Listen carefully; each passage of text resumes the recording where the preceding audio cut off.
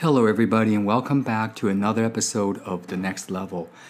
And again, thank you so much for your support and feedback. I'm always trying to bring interesting and new topics for you guys to enjoy, and hopefully, you'll keep listening and finding this podcast interesting.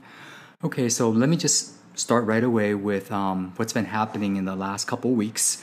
This is kind of like a continuation from last episode where I talked about the need to be curious. Well, when I pursued this path, when I began questioning this entire pandemic, in the span of a few months, my world was turned upside down. In the past, I was regarded as someone respectable with decent knowledge in, the field of basic biology, since, I majored in that, and I had good conversations with my sister and my couple friends who were also doctors. But to be honest, because of this pandemic, we've kind of disagreed on quite a few things, and suddenly I became this like an outsider. Like they've rejected everything that they used to say or acknowledge. And not just that, when I'm talking about this with my other friends from the States or Canada, I get the same reaction. So this is an interesting situation because there seems to be a conflict.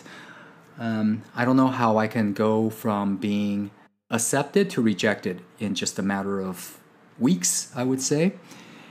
And so this is a learning moment for me, or I should say it's a review for me. And I mentioned this to another friend of mine who's also a doctor, and he totally understood what I was talking about, and he had his own awakening moment a couple years ago where he felt everything that he's been taught has kind of come into question now. Well, that's another story. So after I shared this story with him, we talked about what I knew, which is this concept of core value. Okay, I personally believe that if you have a strong core value system, then you're able to hold yourself well.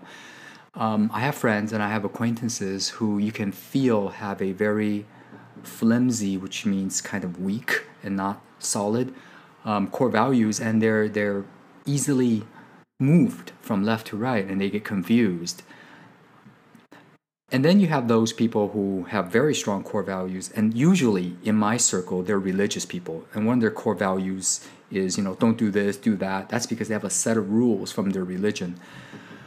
So we talked about that, and we both agreed that in moments like this, a core value is very important because it holds you. It's a core, just like core strength training. When I'm at the gym, I don't ignore my core, because if I want to do heavy squats, if I want to do any sort of compound exercises where I need the whole body, a weak core is not going to do it. I mean, I'll get hurt. My back will just give out. I'll twist my back, or I'll get some kind of injury. So you can apply that kind of thinking to your mental well-being too. You have a core. You have core strength, which are your core values, I should say. Then, just to kind of go quickly, how you develop your core value is shown in how you portray yourself, how you are seen by people, and that is essentially your identity. Like, we all have an identity, right? But we're not talking about human constructs. We're not talking about social identities. For example, you're an employee, you're a wife, you're a mother. These are social constructs. I'm talking about an identity that you just can't place a name on. It's just the person. You can easily identify that person. It's a feeling. And in Jungian psychology, which is psychology from a Swiss psychologist named Carl Jung, he was able to discover this concept of a persona, which is kind of like the mask that we wear. The persona is a very interesting topic, and I would definitely go into it more. But just to give you a brief idea, a persona is kind of like a mask we wear when we're outside. It's for us to fit in, and we do it all the time. I mean, humans, we have to do that.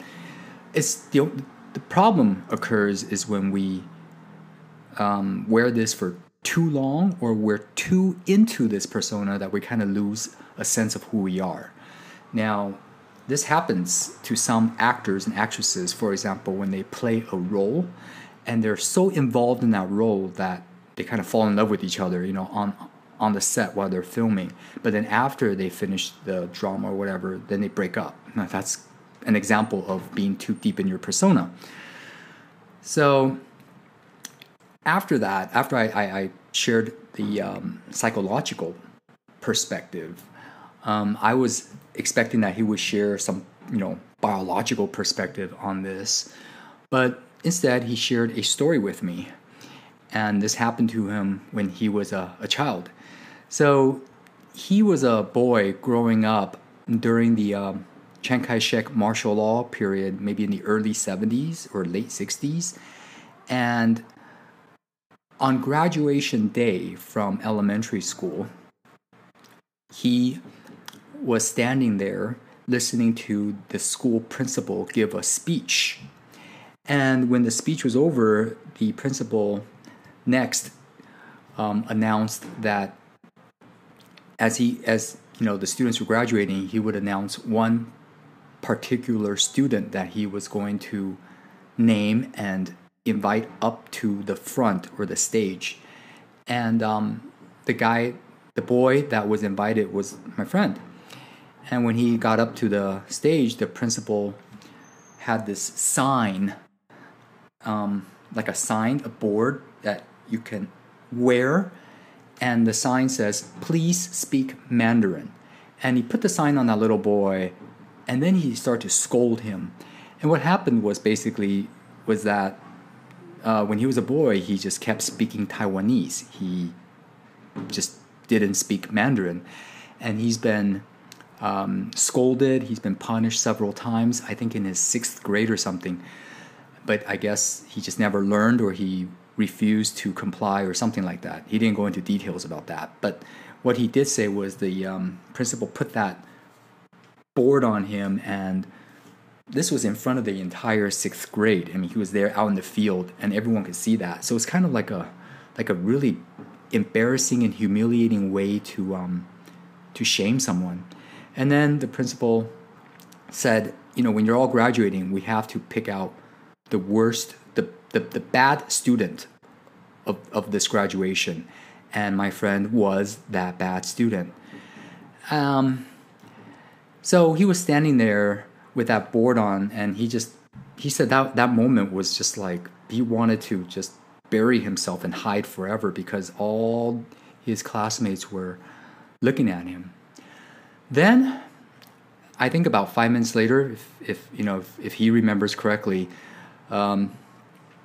they asked him to kind of move to the side, because then the other, I think, staff member, not the principal, was going to announce the best student of the 6th grade, the elementary school, for the graduating class. And that staff member handed an envelope to the principal, and the principal opened the letter and announced the best student of the year, based on the votes. And the name that he read was also my friend, which was very interesting, because when the principal read that name, he was shocked, because he looked back at my friend who was sitting there with the board on, and he double-checked the envelope to make sure that it was the same name, and it was. And so there was this awkward moment, this really weird, embarrassing moment where nobody knew what to do. And so after like 10 seconds, a staff member told my friend to just come back up to the stage, to accept his award for being the best student. And he went up there with the board on. But I guess one of the staff members had enough sense to take that board off and ask him to accept that award. And so he accepted that award because of his grades. He was a very hardworking student. He got the best grades among his entire classmates. And so when he was accepting that award, he said it was like in that few minutes, he had this awakening moment, And he said that when he accepted the award, he did not feel happy at all. It's not like the award made up for that previous bad student shame. He felt nothing. And when the principal asked him to give a little speech, on that stage, he just said that I'm not the best student and I'm not the worst student. I'm just one of you guys. Wow, I found that story a little unbelievable because a guy like him who was just in the 6th grade, he was able to say something like that. But, now I think about it, when you have a moment like that, you have this moment of clarity. It's like you become aware, that what was he aware of? He shared the story with me because he wanted to tell me that nobody can tell you if you're good or bad, because look what happened to him. He was both good and bad at the same time, but he didn't feel good or bad because why? Because his core values. He spoke Taiwanese because his parents, his family spoke Taiwanese. He felt speaking Taiwanese was part of who he was. There was nothing wrong with that. That's why he didn't comply. And when he was praised, when he accepted the best student award for for his grades, he didn't feel like he was good. Why didn't he? Well, the same. It was just part of his core value. He believed in studying hard.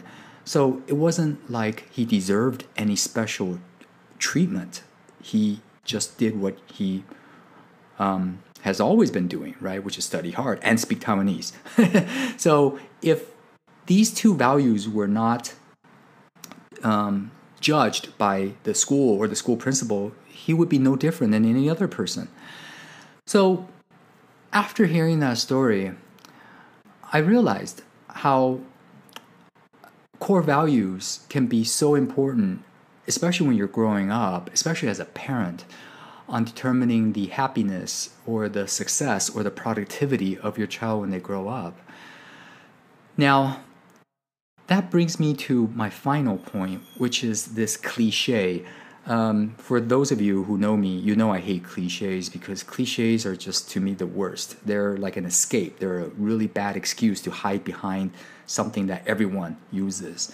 And the cliche is the one that I'm sure you all know, which is be yourself. Oh, just be yourself. I think the story that I just shared, that is about being yourself.